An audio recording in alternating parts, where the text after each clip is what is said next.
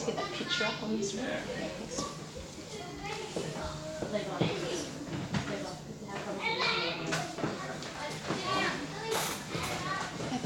That's fine. Yep, that's fine. Yep. All right, well, look, I'm going to put Steve on the spot. He doesn't know I'm going to ask him to do this. Would you give us a quick explanation on how light and prisms work and what's going on there for us? What's going on there? We perceive certain frequencies of radio frequencies called light. And there's photons, there's different frequencies, and if all the different frequencies we can perceive come together, we see white light, but we can actually separate those frequencies out by passing them through a little triangle prism there, and they actually separate out because they have different refractive indexes, so they can change direction, and so we can actually see this spectrum of light by passing through a prism. Okay, thank you. And look, for the benefit of the recording, so what we're looking at is a prism, and we've got white light coming into the prism, and then the prism is bending the light, so to speak. I won't use the technical terms that Steve used. It's the refractive index, and you can see this beautiful rainbow of light coming out the other side. And of course, white light is made up of all of those different colours, isn't it? But we don't see it until it's refracted through this beautiful prism. So just hold that picture in your head, and we'll refer to that in a little bit, okay? First, I want to read to you from Ephesians chapter 3, verse 8 to 12. Ephesians 3, 8 to 12. Although I am less than the least of all the Lord's people, this grace was given me, to preach to the Gentiles the boundless riches of Christ, and to make plain to everyone the administration of this mystery, which for ages past was kept hidden in God who created all things. His intent was that now, through the church, the manifold wisdom of God should be made known to the rulers and authorities in the heavenly realms, according to his eternal purpose that he accomplished in Christ Jesus our Lord. In him and through faith in him, we may approach God with freedom and confidence. Let me just pray before I get started. Lord God, we just set aside ourselves for you this afternoon, and we just ask that you would change and shape who we are. May the words we speak and share and think today be living words. Would the words of this sermon just bring life and transformation into each and every heart here today. We just pray that the truth of your word would penetrate into the innermost core of our being and truly change who we are and form the image of Christ in us. We pray this in Jesus' name. Amen. Hidden in this little passage here, I think is one of the gems of the New Testament. It's one of the hidden little ones that maybe you don't know it's there. I mean, we know all the fun verses that we memorise in the New Testament, but in here is a little hidden gem that I don't think we pay attention to very much. I want to just draw out some of the beauty of this little verse in here for us this afternoon. And look, I'll give you fair warning, this sermon might be a little bit like, metaphorical. If you're someone who likes 3 concrete points and a really concrete application, and you like it to be all sort of kind of straight-edged, sorry, I'm going to disappoint you today. Like, we've already started with prisms and rainbows, haven't we? All right, so but stick with me. My hope here is that you'll walk away from this afternoon going, wow, God is amazing, and wow, the church has such a high calling, okay? If you walk away just wanting to worship God, then I'm going to feel like my job here has been successful, okay? So it might be a little bit airy-fairy at times. Stick with me, all right? And we'll get there, okay? In here, in verse 10, we read it before. His intent was that now, this is our key verse, through the church, the manifold wisdom of God should be made known to the rulers and authorities in the heavenly realms. That's the hidden gem we're going to look at today, all right? Anyone here know what the word manifold means? And probably trucks and cars is probably what's coming to some people's minds. I had no idea. I Googled, just to get a few more, images and pictures of manifold, and got all these engines and stuff staring back at me. I'm like, that's not what I want for my sermon. I want Nice things. Manifold means multicoloured and diverse and intricate, variegated. Think about a variegated plant or something. It's multicoloured, isn't it? So we've got here the manifold wisdom of God, the multicoloured, the intricate, the diverse, the beautiful wisdom of God. Okay. When something is manifold, it manifests itself in a variety of forms. So there's many different ways you could see it. It's immense. It's infinite. It's exceedingly various. All right. So if we were to take this idea about manifold wisdom, what's wisdom all about? It's a tricky word, isn't it? Skill, intelligence, quite a broad and full and deep intelligence if someone is wise. The ability to use knowledge appropriately. That's a good one, the ability to use knowledge appropriately. Anyone here been reading the book of Proverbs with Narendra CRC? A few of you maybe have been joining with that. If you go to the book of Proverbs, you see wisdom is all about understanding and insight. It's knowing what is prudent and right and just and fair. Okay? So through the church, the beautiful, diverse, intricate, exceedingly various, exceedingly abundant, infinite, immense wisdom, intelligence, skill, prudence, discretion of God is made known to the rulers and the authorities in the heavenly realms.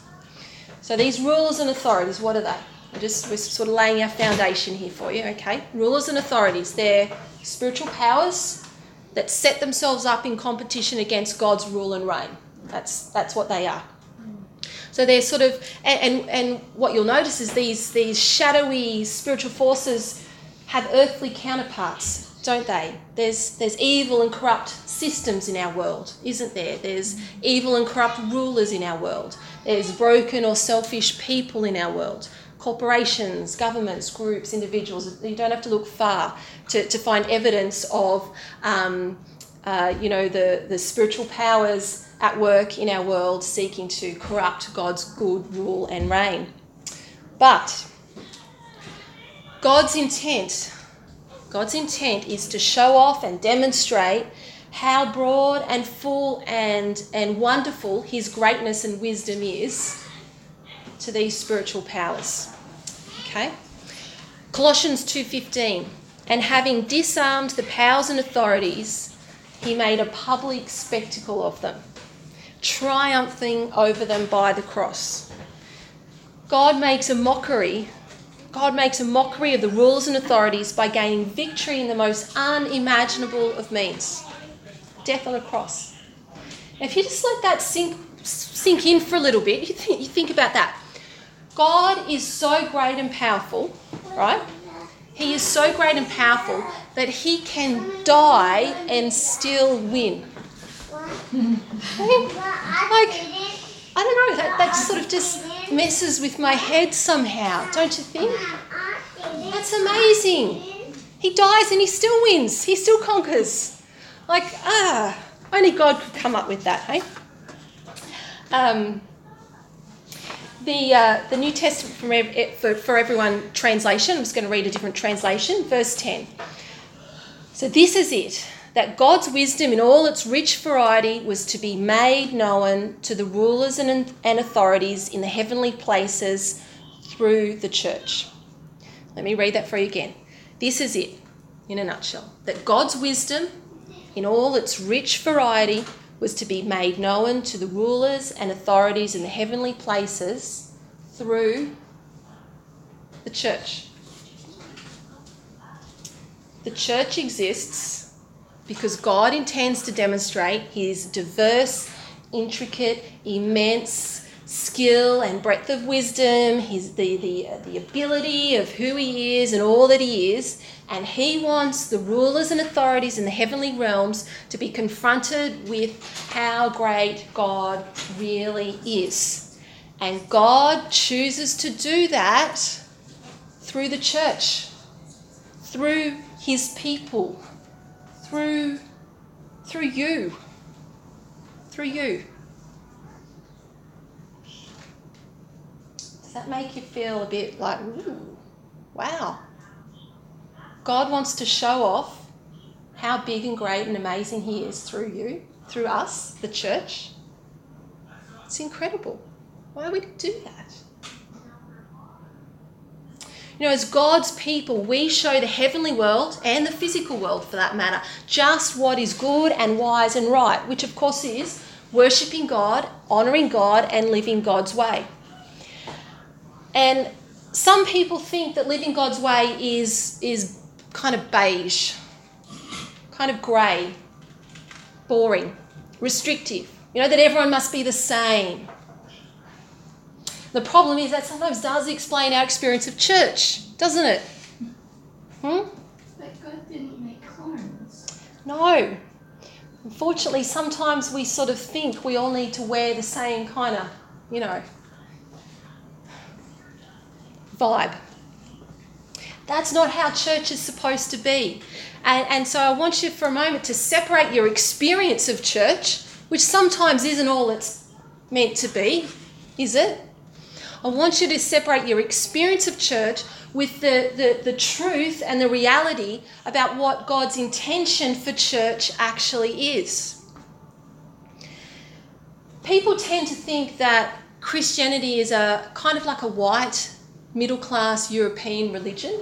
I bet if you went down the street and asked just the average person down here, they think it's white, European, middle-class kind of religious thing. But it's not, is it? I mean, God's kingdom is full of people from diverse ethnicities, social backgrounds, educations, full of rich people, poor people. There is no one culture, no one country, and no one type of person that is Christian. A fellow by the name of Philip Jenkins has done some research on just how global Christianity is. And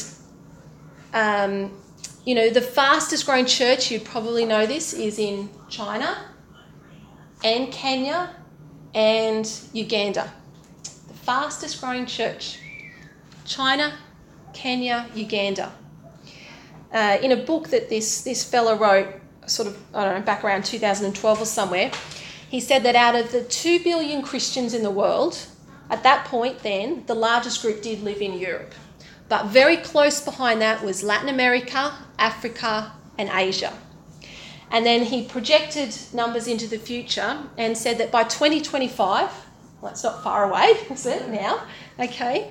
The most Christian continent would be either Latin America or Africa. And then by 2050, that Africa will be the largest Christian culture. That's where the heartland of Christianity will be, in Africa.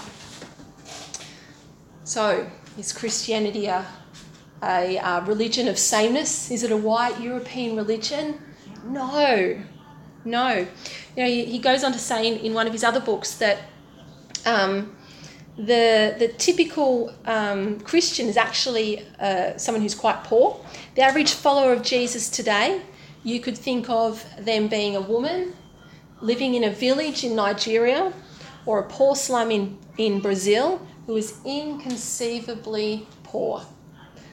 That's who you could consider your typical Christian from today. Very, very different to us here, isn't it? But what I want us to just grasp and appreciate in all that information is this, that the worshipping church is varied. It's multi-ethnic, many languages, many cultures, many abilities, many skills, many personalities. It's not about social class. It's not about skin colour. It's not about ability. It's not about occupation.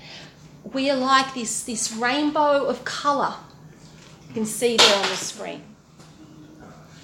And, you know, you can see there, for me, I look at that and it's like God's light, God's white light, shines through the church, represented by the prism there. and through the church, his manifold self, his wisdom, his beauty, all the intricacies of who he is shines out into the world in this amazing, beautiful spectrum of colour. And that's us, that's you, there.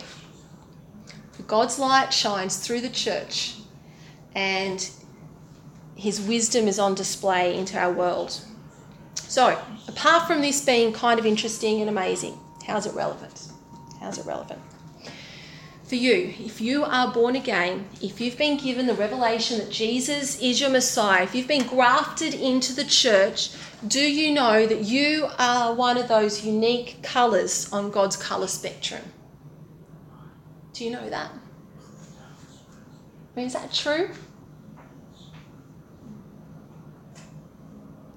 You are a unique shade of his wisdom that's on display and in operation in the world. His great white light, it sort of fills your life. And you will display a very unique part of who God is, of God's skill and ability and wisdom into this world. So don't think that you need to be the same as everyone else. God shines through each of us, and your personality, your work, your skills, your interests, your culture, the way you are, when you are filled and illuminated by the Spirit of God, you demonstrate just one tiny little aspect of the magnificence of God. So remember that when you're going about your life.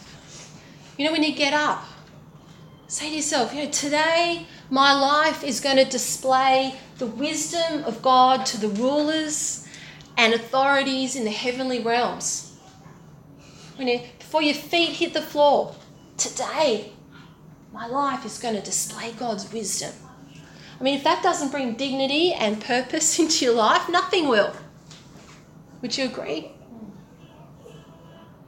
So, God's the ultimate Pantone collector.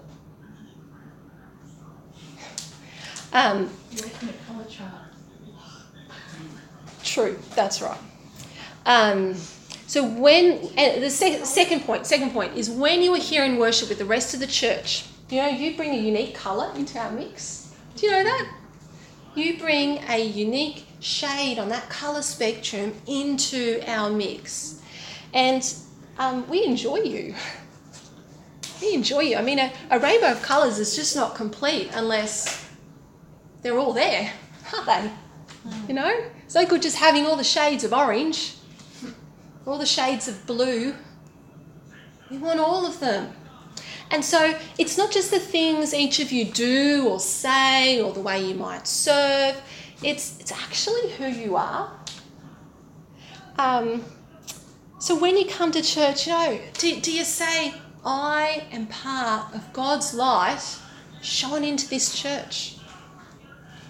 If my colour is missing, something of God's glory shining into this world through the church is also missing. This is not just what you do as an individual thing. The key thing here is that there's the church that God shines through. The church acts as the prism. Who you are as a unique and special member of the church community is key. So remember this. On Sundays, remember this when your alarm goes off on Monday mornings or Monday afternoons or Monday at 3 a.m. or Monday at any random time if you're a shift worker. There's a few shift workers here, aren't they? Remember this when you pick up your guitar. Remember it when you go for a walk or you're doing the groceries. Remember it when you're here worshipping together. Remember it when you're here praying with each other. God wants to display his great diverse wisdom through you.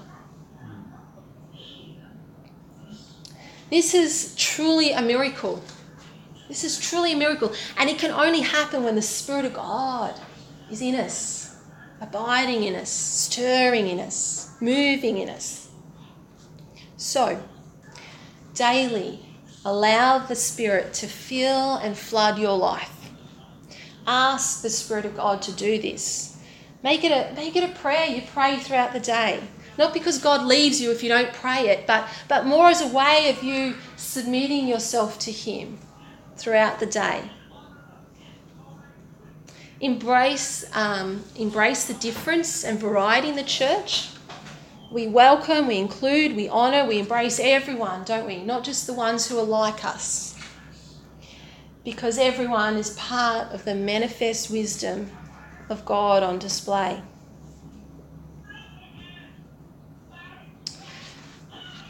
So let me read to you again that passage, but from a different translation. This is the New Testament for Everyone translation again.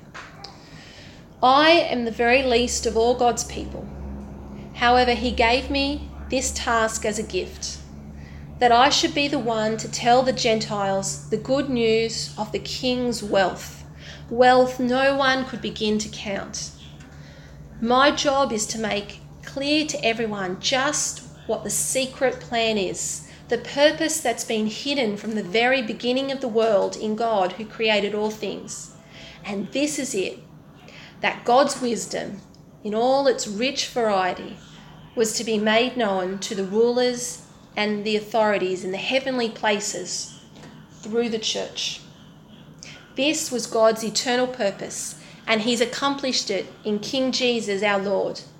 We have confidence and access to God in Him, in full assurance through His faithfulness. I want to encourage you that, like the Apostle Paul, we are the ones given the job of telling others about the King's wealth, about the richness and of the new way of living that is found in Jesus.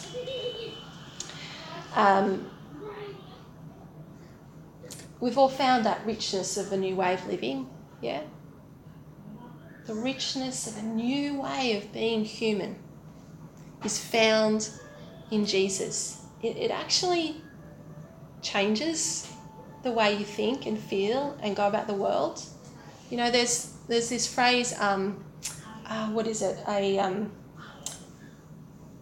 Referring to Christians as practical atheists or something. Like you're sort of Christian in name, but you operate much like an atheist, as if you operate as if God really actually isn't in your life and changing your life and there and present, but you kind of assent to being Christian.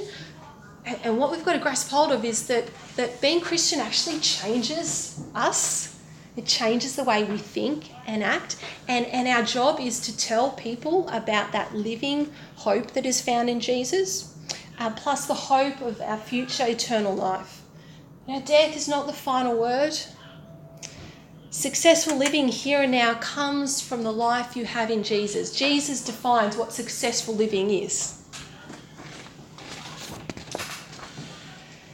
There's treasure and wealth that Paul refers to there, the King's wealth. For anyone who's been burdened by not measuring up, or if that's you, I get like that. I feel like I don't measure up. If you ever feel burdened by the fact that you stuff up, I don't know, does anyone here ever mess up? Ever? Yeah?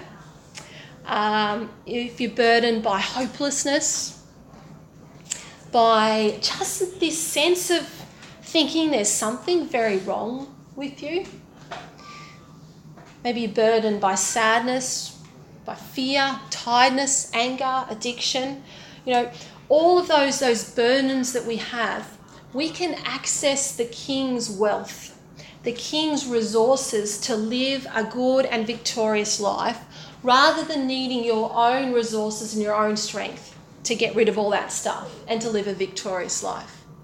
I'm telling you now, you're never going to get rid of that burden of hopelessness on your own. You just won't. You can do psychotherapy till the day you die. You're really not going to get rid of it on your own.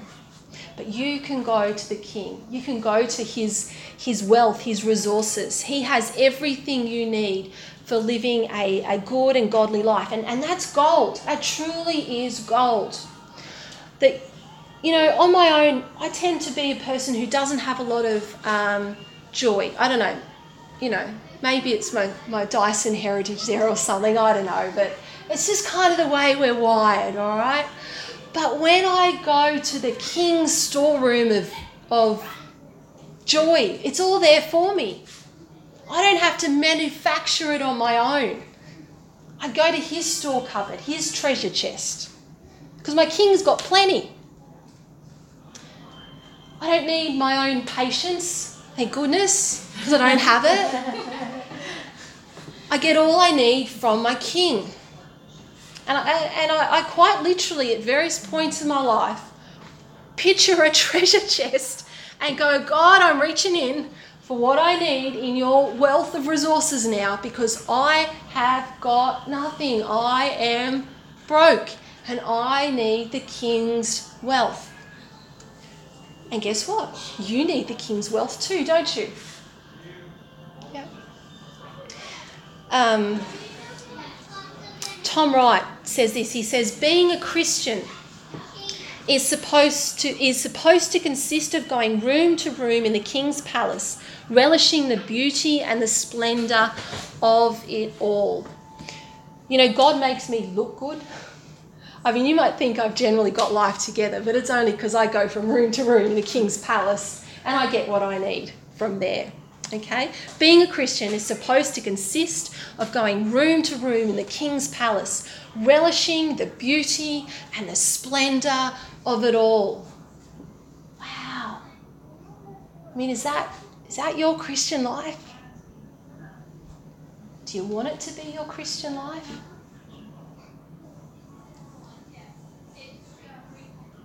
Don't ever stop enjoying God. There's always more of him to discover. And when your spiritual life feels dry, don't blame God. Don't blame the church. Take it as a sign you need to take some time out and go room to room in your King's palace and rediscover his beauty and his treasures and his wealth and his manifold wisdom. That is to shine through, because I can guarantee when the wisdom of God is shining through your life, you're going to live an extraordinary life. It won't mean that it's going to be always easy, but it will be different. Make it your mission to let others know about the beauty and the splendour of God and how it's expressed through the church. When you tell the gospel, don't leave out the church. The church is a key part of God's work in the world. I really want people to fall in love with the beauty of the church, because they see the beauty of God's wisdom on display through her.